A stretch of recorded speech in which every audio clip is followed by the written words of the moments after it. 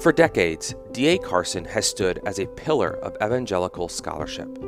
A renowned Bible scholar and commentator who's written more books on the Bible and theology than most of us will ever read, Carson worked for decades as professor of New Testament at Trinity Evangelical Divinity School and currently serves as the president of the Evangelical Theological Society. But despite his work in the academy, Carson has never lost his love for God's people and has devoted much time and thought to strengthening the church in our day through ministries like the Gospel Coalition, which he co-founded with Tim Keller. In my interview today, I sit down with Don to talk about his life and ministry, how God led him to the academy, the original vision behind TGC, and what it looks like to pursue simple faithfulness before God at this stage in his life. Don is the author or editor of nearly 200 books, including Letters Along the Way, From a Senior Saint to a Junior Saint, which he co-wrote with John Woodbridge. Let's get started.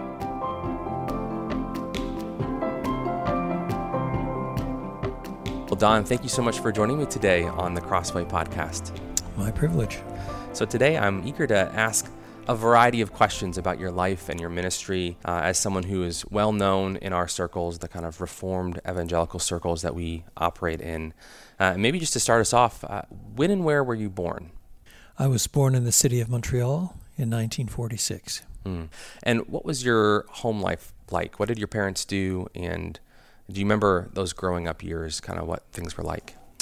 We moved from Montreal when I was at the ripe old age of 18 months. We moved to a small city called Drummondville of at the then it was about 40,000 people on the edge of what's called the Eastern Townships, Les Cantons de l'Est.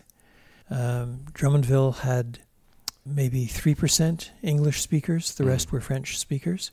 So do you speak French primarily in the home? So I was going to say, my parents were church planters. Both of them were brought up in English, one in England, in London, and the other in Belfast, and then English parts of Ottawa and Toronto. So their background was all English. Dad had some French at school, but eventually became good enough in French to be a translator part-time for the federal government. Oh, wow. He had planted a French church in Montreal before moving to Drummondville, and the church that he worked at in Drummondville was a bilingual church. There were English services, there were French services, and once in a while they put them together. And I stayed in that city until I went to university. And then I went to McGill, which was mostly an English language university in Montreal. Today, about 40% of its courses are taught in French. And even when I was there, I took the odd course in French. But it was mostly an English university. So are you fluent in French today? Yes, fluent. I've had more education in English than in French.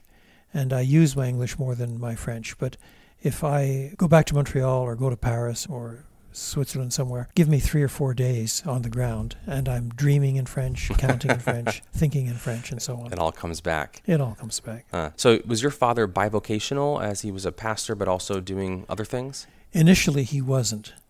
But when he felt it was time to leave Drummondville, several English language churches offered him a post, and he wouldn't take it because he felt called to French Canada. And there wasn't another French one that was opening up. They were all small. So he went to the federal government and started doing bilingual translation, always French-English. So he had a full-time job as a translator then for another, I can't remember, 15 years until he retired, and then did the missionary work on the side. Okay, wow. So as a kid, what were some of your favorite subjects in school? I was the kind of kid who liked all things academic. It wasn't that I was better at history and literature and hated mathematics or the reverse. Basically, I liked it all. So you mentioned that you went to McGill University, and I believe you were on your way to study chemistry and science. Right. But then at some point, God kind of changed your mind and changed your path. I wonder if you could explain how that happened. Well, the long story is too long to retain here. But I worked part-time for the federal government in a lab in Ottawa in the summer months, and I was enjoying what I was doing. But I noticed that in that lab, the lab workers basically fell into 2 groups. One group was a little older and a little more cynical, and they were looking forward to retirement, and what they longed for was no more work. Some of the younger ones were bright, hardworking, industrious, imaginative, and were actually hoping that they'd find something that would earn them a Nobel or something equivalent. And I wasn't in either camp. I was enjoying what I was doing. But at the same time, I was working with a pastor up the Ottawa Valley who was trying to plant a church. And he was single, older than I was, but I tried working with him a little bit. And what was capturing my interest was what was going on the weekend on that church plant. So that was the first time I started thinking seriously about where I should be spending more of my time. There were other components. I heard a man preach from Ezekiel 22. I sought for a man to stand in the gap before me for my people, but I found none. I remember chorus that everybody sang in those days in Sunday school. I couldn't get it out of my head. By and by when I look on his face, beautiful face, thorn-shadowed face. By and by when I look on his face, I'll wish I had given him more. And I wasn't denying that you could be right at the center of giving God everything by serving as a chemist. But for me, that wasn't working out that way. So there were a lot of different factors. There wasn't just one imaginative moment or anything like that. There wasn't this one crisis moment of, it slowly built. And then you first started teaching at Trinity Evangelical Divinity School in, I believe, 1978. And then were there for your entire career, 40 years or so. Before I went there, I was in Vancouver for a few years. Before that, I was in England and Germany. And before that, I was pastor of a church in Vancouver. So there was a lot of other stuff that was packed in there before I got to Trinity. Yeah. So when you first arrived at Trinity, did you expect that you would be teaching at the same place like that for that long? I hadn't planned on it, but I hadn't ruled it out. It's not as if I was saying to myself, well, that's my plan now for the next 4 decades. I wasn't thinking along those terms, but I wasn't saying, boy, I can hardly wait to get out of here and get back to Canada. So I was open, but not driven. Yeah. So was it at Trinity that you first met John Woodbridge? Yes. Okay. And then in 1993, the two of you published this book together, Letters Along the Way with Crossway. And it's a fascinating book. So the book is a series of fictional letters that you and John wrote together between a guy named Tim Journeyman and Paul Woodson. Tim being this younger Christian man who is discerning what his life is going to be all about, and Paul Woodson is an older, more mature Christian who then kind of becomes a mentor to him. And it's a fun and enjoyable read, but it's also a little bit different in its format and style. Where did you two get the idea for that book? Well, when we got together at lunch or something like this, we were often talking about books. What authors wrote what books, for what reason, important things, philosophical things, literary things, and so on.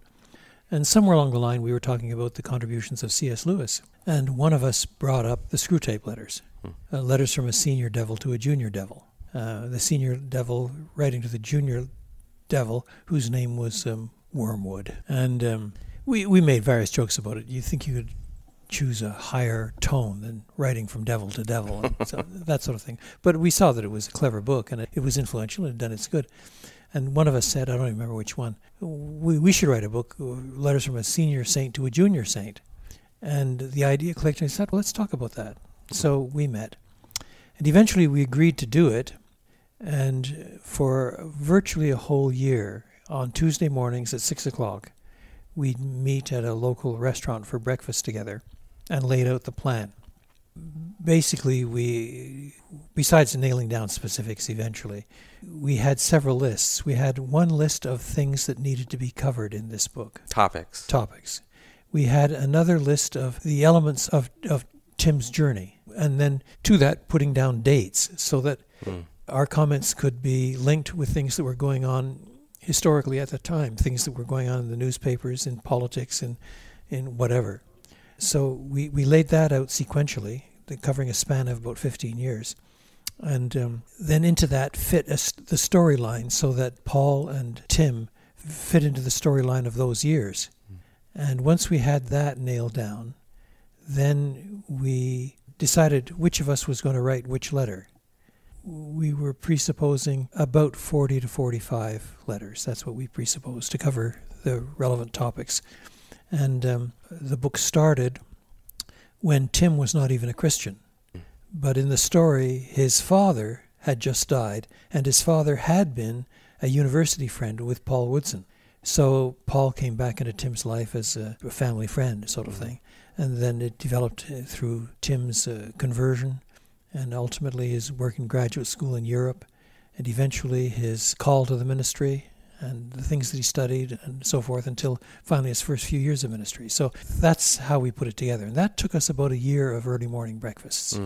Every week getting together. Every week. And it wasn't for breakfast for an hour. We got back to Trinity by 7 o'clock in the morning. And then I was on sabbatical the next year, and John was at Trinity. But we agreed that whatever else we were doing that year, we would write our respective letters. And so I wrote in Cambridge, and he wrote in Deerfield.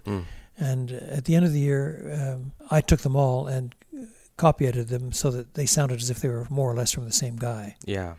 And then we hadn't quite decided how to end it. I wrote a draft of a concluding chapter. John agreed, and the rest, as they say, is history. Yeah. How hard was it to land the plane, so to speak, on all the topics that you wanted to cover in the book? I'm sure there could have been a list a mile long of issues, theological, cultural, relational, that you might have wanted to cover there. It wasn't difficult. We could have made the book longer, but we also realized that the sort of book has got to be driven in part by the plot line. And the plot line's going to bog down if you had to keep talking about everything and its cousin and nothing happens. And some topics we listed, but eventually we collapsed into other topics. So that initially we had more than 45 topics. We probably had closer to 80 or 90. But then by the time that they were edited down, it was a manageable list. Yeah. So I know in the book, it opens, like you said, with Tim Journeyman's father has just died, and that's kind of what drives him to reach out to this old family friend. Right. And if my dates are correct, the year before, in 1992, your father had passed away.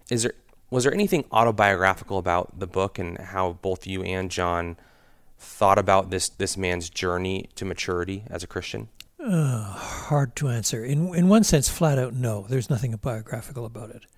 Both John and I became Christians by rather different routes. Biographical bit, if you want to call it that, is that we moved Tim around in the storyline. We moved him around so that he was at various places that one or the other of us knew well. He went to France for a while. John did his PhD in France. And he went to Cambridge. And, I lived in Cambridge for many years. In that sense, there's background knowledge from personal experience of different parts of the world, different subcultures, different people. That we listed also people that we wanted Tim to come in contact with and his take on them and so on. So in that sense, there's biographical influence. But it's not hard biography that I'm really talking about me here. It's not one-to-one correspondence. So as you reflect on your own life, have there been Paul Woodsons in your life who have played that kind of a role for you? The kind of role that Paul Woodson played for Tim was major. He became clearly the dominant voice of Christian experience and reason in his life. Even if that wasn't explicitly said, reading between the lines, that's the way it felt. And I know that there are some Christians who have been blessed with a particular mentor or a close friend and so on. Whereas for better and for worse, my own experience is rather different. I've had many, many, many people who have, it's too strong a word, but mentored me in some sense, that I've looked to for advice or criticism, suggestions, whatever, that I've looked up to for their preaching or their praying or their history of their wisdom or whatever. But it's not as if I would say John Stott shaped my life definitively. Now, he certainly influenced me on several fronts, but he wasn't a bosom buddy. He wasn't that close a friend or anything like this, but I'm grateful for him. And I could list 100 people like that. Yeah. That would be easier for me than to try to decide on one or two. Yeah. I'm sure that resonates with so many people. I hear regularly about the books that we're reading, the articles that we read online that can have a really huge influence on someone's life and ministry, even if you don't know the person directly one-to-one. And it does make me think of the Gospel Coalition, which is something that you had a large hand in creating. I wonder if you could just take us back a little bit. What was the original vision that you and Tim Keller had when you started the Gospel Coalition? How did that fit into how you were perceiving the evangelical church to be in America and what you were wanting to help address? Well, Tim and I worked together on a project or two before we actually met. He was in New York, of course, and was purposely not traveling very much. His concentration was on Redeemer. His local church. And I was teaching at Trinity and bound up with Trinity. But I had this plan to edit a book called Worship by the Book. Eventually it came to be called. And it was written by a Presbyterian, Tim Keller, an Anglican from London that I knew, a pastor of a free type church. It was Wheaton College Church. And interesting. So Kent Hughes. Yeah. And me from a Baptist background. And what we tried to do was to agree on a basic biblical theology that I wrote, and then to ask, how does that work out in your life as minister of such and such a church, so that the theology is driving your choices and your music and your priorities, your structures, and so on, so on, so on. So each pastor was sort of providing the unique perspective on how that Correct. Works itself out in their own context. Correct. Oh, interesting. Yeah. So that actually came out before Tim and I met. We met in Cambridge, I think, in 2002. So the end of the previous decade, we'd been working on the book, and the book came out about 2002, give or take a few months. Yeah. And in any case, when we met, some people you meet and you click, and we clicked. We were both talkers. We were both interested in cultural things. We were both in the Reformed heritage. We were both committed to expository preaching. We had so many things going in common. Did the Baptistic and the Presbyterian difference there, that was never really an issue for you two? Not in the slightest. Enough to make jokes back and forth. That was about it. And then 2003, I had to do something in Princeton, nothing to do with these projects. And Tim suggested I take the fast train from Princeton into New York and we'll have lunch together. So that's what we did. My wife was with me. She came in, and she went off with a couple of ladies from his church to do the town. And Tim and I and two or three of his offsiders met at a sidewalk cafe. In downtown New York City? In downtown Manhattan. Wow. And afterwards we went back to his office. But it was just a few hours. And then I took the train with my wife back to Princeton. But during that time, one of the things that we talked about was whether or not in our perception of the needs of evangelicalism and its failures and the increasing fuzziness about its definition and the different parties and tribes that were erupting and so on, was there a place for starting a new organization that tried to address these things? And we all knew, of course, that the most recent attempt, which was ACE, the Alliance for Confessing Evangelicals, was, in all respect, having a rough go of it. We needn't go over the reasons for it, but they did some things that, in retrospect, were probably not entirely wise. But it showed that there was a need, an interest, what should be done about it. So we thought we should probably try to do something, but to avoid things that we perceived to be mistakes in the ACE experiment. And so there's a lot of interplay back and forth there that we needn't to go into. But I drafted a letter that Tim approved, and we sent it to about 40 pastors. Now, neither he nor I knew all the names on that list. Between us, we knew a lot of them. But we also approached people whom we respected and said, if you were starting an organization like this, what names would you add? So you kind of crowdsourced the initial list. So we crowdsourced list. the initial list. And we wrote 40 people and invited them to come to Trinity for a close to 3-day conference where we would spend most of our time in talking together and praying and asking ourselves, is the Lord calling us to do something? In other words, we did not lay out a whole plan or program. Yeah, many of us think of the Gospel Coalition today, and it's a website with many different contributors, and it's a conference, but it sounds like it started very differently. Yeah, and we asked 40 people to come. The first distinctive mark of God's grace on this project was that all 40 came. Everyone you asked. Everyone we asked came. Wow. And we told them, you're coming for close to 3 days. You're paying your own shot, your own airfare, your own hotel bill. Trinity will throw in the meals and the facilities and so on. And what was the stated purpose of the meeting? The stated purpose of the meeting was to explore together whether this is something which we collectively should address in terms of the needs of the church, the call of the gospel, to address our divisions, our differences, and so on, so on, so on. Yeah. So then you guys started meeting yearly after that? Yearly. This kind of same group of pastors? All we achieved the first year. We spent at least a third of our time listening to one another's stories, where we're from, what ministries we were in, and then gradually personal things and so on, and then stopping to pray and talk and pray and talk and pray. That was 90% of those first 3 days. And then we just threw the ball out there saying, what should we consider doing? Or should we consider not doing anything? Is this just empire building? Is this going to be another failure? Yeah. What if we should be doing something? What should we be doing? Yeah. What would that look like? And it immediately became clear that quite a few of the brothers would be happy to try something, but they didn't want to form an organization unless there was doctrinal another agreement. So we agreed that I would write one of two documents, Tim the other one, for discussion the next year.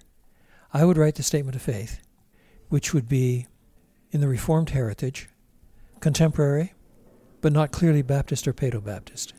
And Tim would write what we called theological vision of ministry. Because, as somebody pointed out, you can sign the Westminster Confession of Faith and come out sounding like Banner of Truth, or sign the Westminster Statement of Faith and come out with guitars. And in other words, there's a vision of ministry that's at issue rather than just a statement of faith. Right. And so we spent 2 or 3 years then meeting together to work through these documents line by line, line by line, line by line, line by. And at various points, I was not sure the thing was going to hold together. But it did. And we agreed then to strike a committee to find a name for the organization and begin with a conference or two just to see what would happen. So our first conference we held in the Trinity Chapel in 2007. In those days you could crowd 650 and there was packed out. Right from the beginning. Right from the beginning, packed out. And the average age was well under 40. Was that encouraging to you to see those young people coming to hear? Yeah. And what they kept talking about was how, 6 or 7 plenaries and some workshops and so on. But these pastors on a council were well-known people. They could be plenary speakers at a major conference, and they were just serving in a workshop. And clearly they loved each other and cared for each other. The dynamic was superb, and it was genuinely of God, and that spoke volumes. We made 2 or 3 very quick decisions. We agreed on a name, the Gospel Coalition. The discussions around that are interesting, but that's another detail. And we agreed that we would try to go digital. Because this is around 2006, 2007. Yep. I mean, that's like, I think the iPhone came out 2007. So that was a lot of foresight there. Correct. And the churches that were involved put together enough money so we could hire one person. So then the conference started. Because we decided to go digital, it meant we needed a web page and eventually a webmaster, and everything grew from that. So we now produce all kinds of paper material in books and this sort of thing. But our reach, what we're known for, in 16 or 18 languages around the world, including Farsi and Arabic and Hindi now, and so on, besides French and German and it's amazing. Its reach is considerable. Yeah. And so we have a lot to be thankful for. We made some mistakes over the years, but the Lord preserved us, and eventually we created a council that was genuinely godly. When we meet together, still as a council, the council has turned over somewhat. Some people have moved on or retired or gone to glory or whatever. People will tell you, Tim will still tell you, that the favorite meeting he has every year is the Council of the Coalition. We've worked very hard at having discussions that are sealed. We don't talk about what we talk about. And that just preserves the ability for everyone to speak freely. Speak freely. Yeah. And to learn to trust one another. Early on, 2005-ish or 6-ish, I can't remember. We were around this big square table, and Tim was on one corner, and I was adjacent to him around the corner. And he suddenly chuckled under his breath, as he does, and turned his laptop so I could read what was on his screen. And it turned out that about 15 minutes earlier, he had said something which somebody in the group thought was a bit surprising coming from Tim. I won't even mention what it was, but it was one of those things. So that other chap had emailed a couple of his offsiders back at his home church. Do you know what Tim Keller said? Oh, my. That person put it on their website saying, Tim Keller said such and such, such.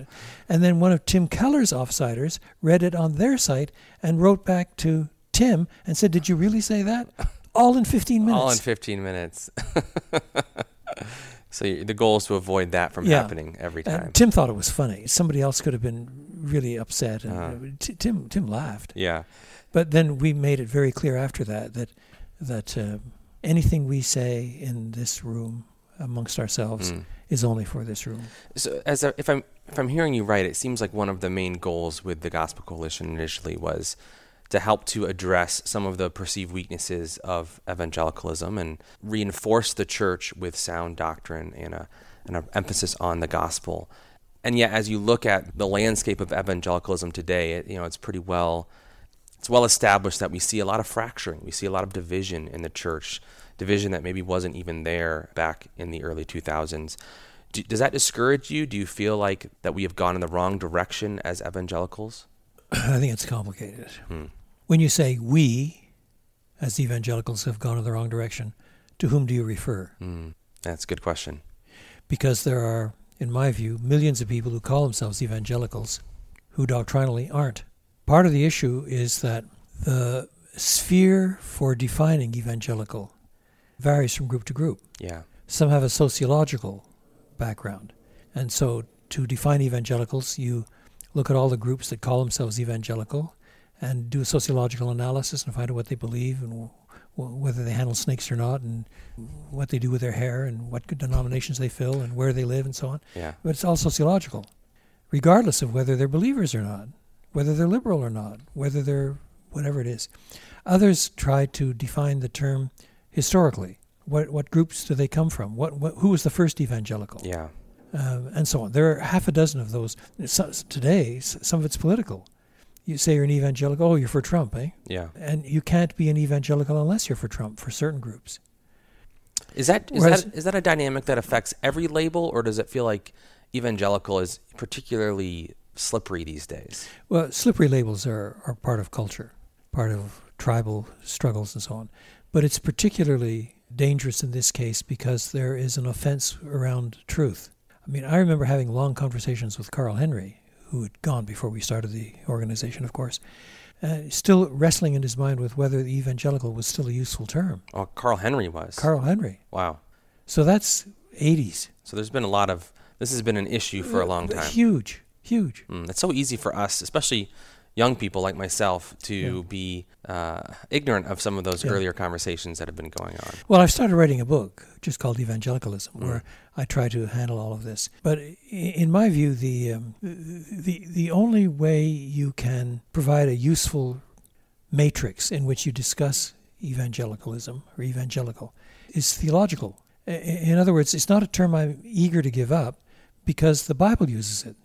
Evangelical comes from evangel, which is simply one root of gospel. Gospel and evangel mean exactly the same thing. Good news, great news, powerful news. And so I don't care if we lose the term fundamentalist because it's not in the Scripture. I'd care if we lose the term evangelical because it is in the Scripture. So it's worth holding on to. But that means you've got to defend the corner. So this is a scriptural word. What does it mean? But at least then you have a biblical text to study together what it means. And there's place for taking into consideration our backgrounds, our cultural analyses, our historical backgrounds, and so on, so on, so on. But in one sense, the first evangelical after the resurrection of Christ is the early church people, because they hold to the evangel. Yeah. So as you look at the future of the American church, the evangelical church in America, keeping in mind that there's so much variety there, and there are different threats facing different quarters. Are there any big struggles, though, that you perceive that you think Christians would do well to be prepared for and think carefully about? Well, first of all, I would distinguish between areas of struggle that are ubiquitous. They come back again and again and again. In every generation. If not every generation, in a lot of generations. There will always be struggles on the authority of Scripture, this side of the Enlightenment. So I've spent a fair bit of my life tackling one or the other of those things. 3 years ago, I edited The Enduring Authority of the Christian Scriptures. It's a very fat book, and my colleagues wrote some marvelous papers. The one by Henri Blocher, for example, on human and divine authorship is superb. So these things continue, and will have to be addressed again and again. It's not enough just to look back at what's already been said. You think Correct. Every generation will need to sort of has to fight it through restate again. that. Yeah. And the sort of new perspective on Paul that governed an awful lot of debate 20 years ago, 30 years ago, there's still some of it around, but it's now old hat. But on the other hand, what it did do, the benefit of it, there was lots of disadvantage to it, but the benefit of it is that it got an awful lot of evangelicals doing a lot of very good work on the nature of justification. Yeah. So it's sometimes a blessing from God to force the church into facing an issue that has been faced in the past, but we've forgotten about it, and we need to think it through again. And so the doctrine of assurance, for example, comes back again and again in different formats, different problems, different structures. The holiness movement, the role of the Holy Spirit, these things come again. What's Reformed theology? Reformed is a word that has a huge semantic swing to it nowadays. A lot of Reformed people, so-called today, are miles from where Calvin was.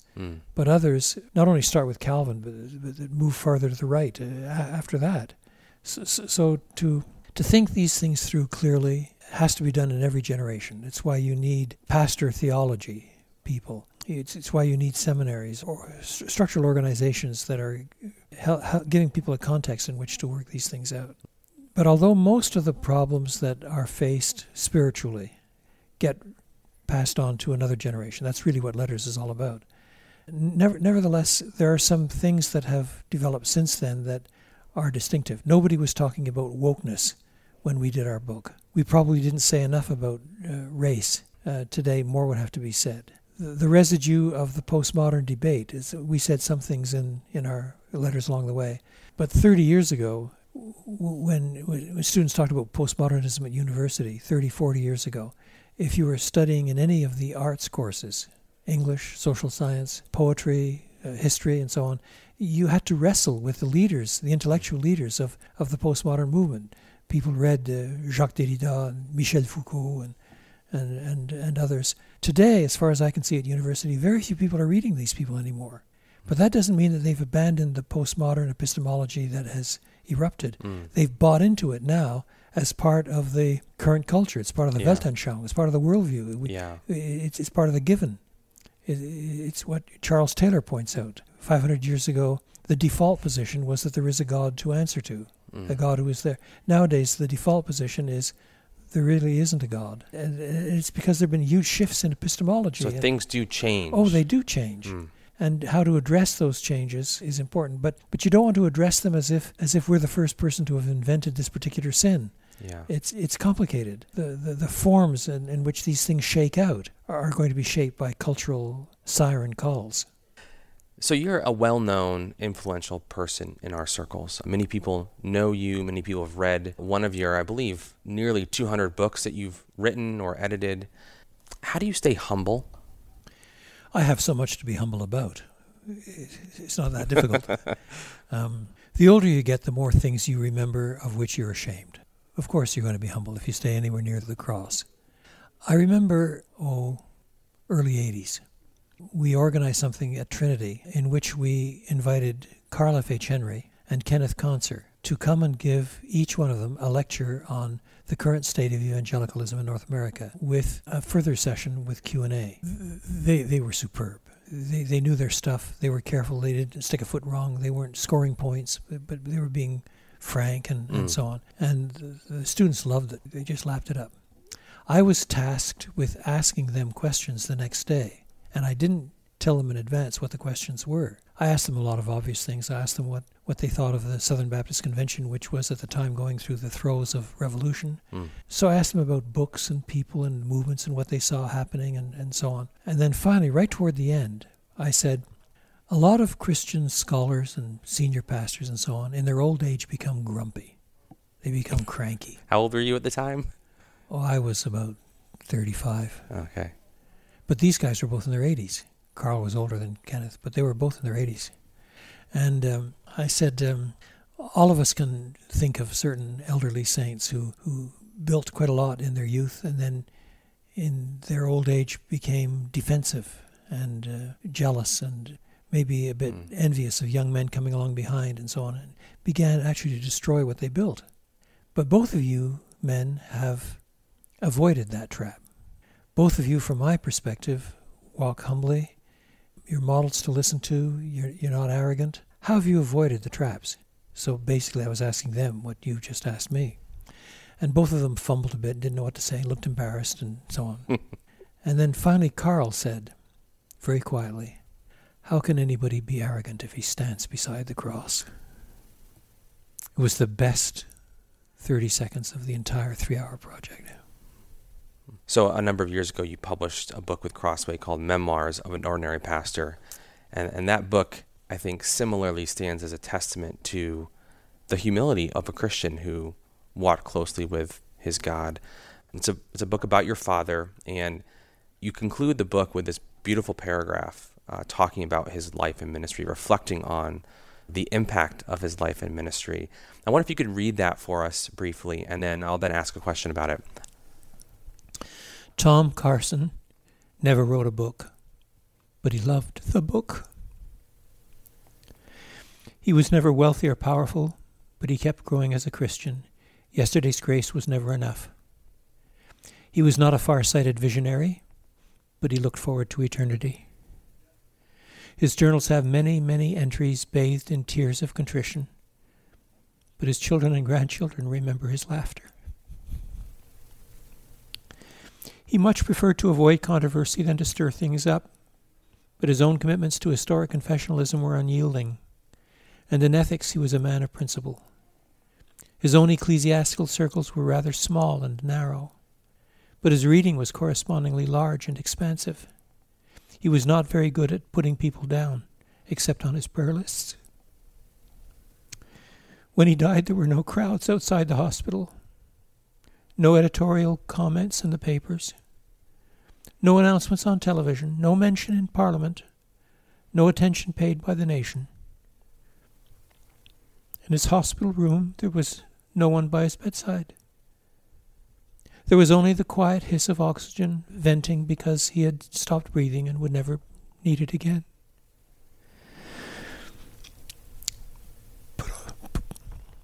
But on the other side, all the trumpets sounded.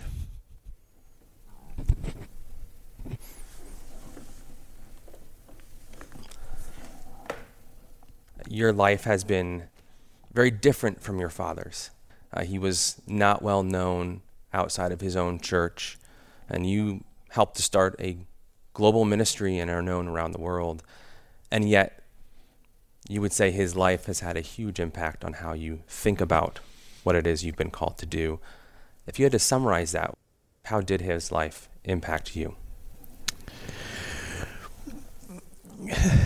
That's probably a question that's better answered by a good historian 200 years from now.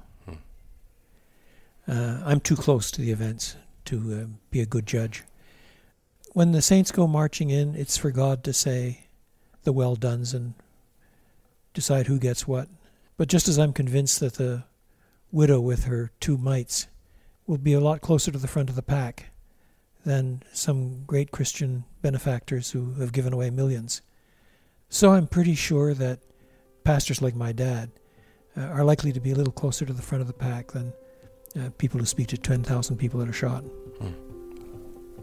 Well, Don, thank you so much for taking the time today to share a little bit about your own life, your own story, the insight that God has given you into the church and what the next generation can learn from you and others. We appreciate it. Blessings on you.